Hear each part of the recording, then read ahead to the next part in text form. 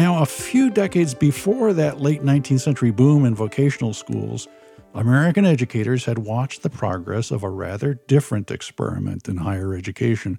That was the University of Virginia, founded by Thomas Jefferson in 1819. When it opened 6 years later, UVA was supposed to be an academical village, a forward-looking community with no religious affiliation, a place where Virginia's brightest young minds could go to study with the world's most serious scholars. But the students who came to this new school, well, they didn't quite live up to Jefferson's expectations. Carlos Santos is a journalist who's written about the school's tumultuous early years. I asked him to help me understand the culture of violence that dominated student life in the early 19th century. Carlos, I teach a lot of students here at UVA, and, the kind of discipline problems I run into are people checking their email, Twitter, occasionally watching entire movies during my lectures. I understand life was pretty different back in the first couple of decades at UVA. Well, it's really hard to fathom how violent these students were. The slightest insult, a mean look, that was enough to set them off. They had hair-trigger tempers, and they would bite each other. They'd fight. They'd hit each other with fists, rocks, sticks. They would use knives. They would shoot at each other. Luckily, weapons were so primitive, they rarely hit each other. Sometimes they'd set off bombs. They did it to professors a number of times. The students were so violent that Jefferson, at one point, was brought to tears. And it was because of their violence. And he saw that as something that might bring his school to its knees. What efforts did the professors and administrators, I know there were a smaller number back then, make to rein in some of this violence and chaotic activity by the students? Right. They tried. The professors tried a number of things, and they all just failed miserably. What were some of them? I want to make sure I don't repeat these errors. I don't think they would work today either. Early morning rising law. That law, which was enacted a few years after the school opened, required students to get up at 5:30 in the morning. All right. I can predict this is not going to work. It didn't. They hated it. It was the most hated law. What was the thinking? I mean, honestly, what was the thinking behind the early morning rising law? Well, the thinking was that if they had to get up that early in the morning, they wouldn't carouse all night. Honestly, that was it. And, of course, the belief that... Only a bunch of professors would conclude that. Next one was the uniform law. That was another hated law. Students loved to dress in this faddish clothing. They had colorful jackets and pantaloons and crazy hats. And the professors didn't want them to do that for two reasons. One, critics of the university believed it was the playground for the rich and violent. And they dressed like very expensively. And the professors didn't want that image. So they made them wear just simple gray uniforms, just a gray jacket and gray pants, and the students hated it. The other reason, of course, they wanted to wear these gray uniforms is when they were in town or wherever they were, professors could ID them right away. So if they're in trouble, they could say, that's one of ours.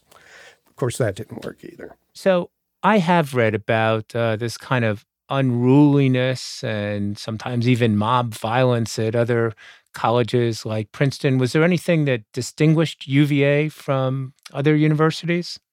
The riots, for example, Harvard had its rotten cabbage riot about bad food, and they break out windows and fight the local police. So I think UVA had more of because it was a Southern institution, Southerners, at least according to people who have studied them in depth, at that time were more willing to fight.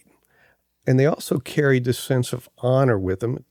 That sense of honor meant that they had to be treated with the utmost of respect because honor was bestowed on them by other people. It didn't come from inside themselves. So how they were treated in public made them men. So there was no distinct difference from other riots in other colleges, but I just think there was more violence than any other college. But it does seem like UVA was different in that it was not religiously affiliated. Did that make a difference? I don't think it did to the violence, but of course that was the reason the violence mattered. There was a public relation problem going on at the University of Virginia. Jefferson, who's beloved today, of course, was despised by many people back in his lifetime. And well, he made no more friends when he started the University of Virginia and said there would be no professor of theology. This was in an era when the law had just been pushed off the books, where it was a crime to not believe in the Holy Trinity.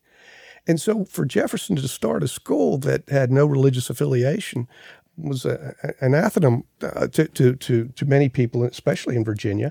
So they began to criticize the school when they saw all this violence, a murder of a professor. They wanted it shuttered. Did you say murder a professor? Yes, a professor. The violence actually culminated in the murder in 1840 of John Davis, who was a professor of law. On that particular night around 9 p.m., while they're shooting off guns and lighting tar barrels and ringing the rotunda bell and just behaving like little wild students, one student, his name was John Sims, he was from Georgia, for some reason loaded a pistol. Professor Davis was tired of all the noise and racket and explosions and shootings. He was just weary. I'm sure you would be too. And he came out and grabbed this short guy. Sims turned around, shot at his abdomen. The bullet entered his abdomen, went down his groin and into his leg. It took him several days to die, but the professor eventually did die. And Sims took off. They eventually captured him with the aid of students, believe it or not, because usually students banded together, but they were so horrified by this. They finally went after Sims. They got him. He was from a very rich family, but they brought him back to Charlottesville. They put a $25,000 bond. He made the bond, $25,000, which back then was, of course, an incredible fortune, and never came back. Carlos, thanks so much for taking us through this early history of the University of Virginia. I feel much better about my students tweeting. Thanks for inviting me.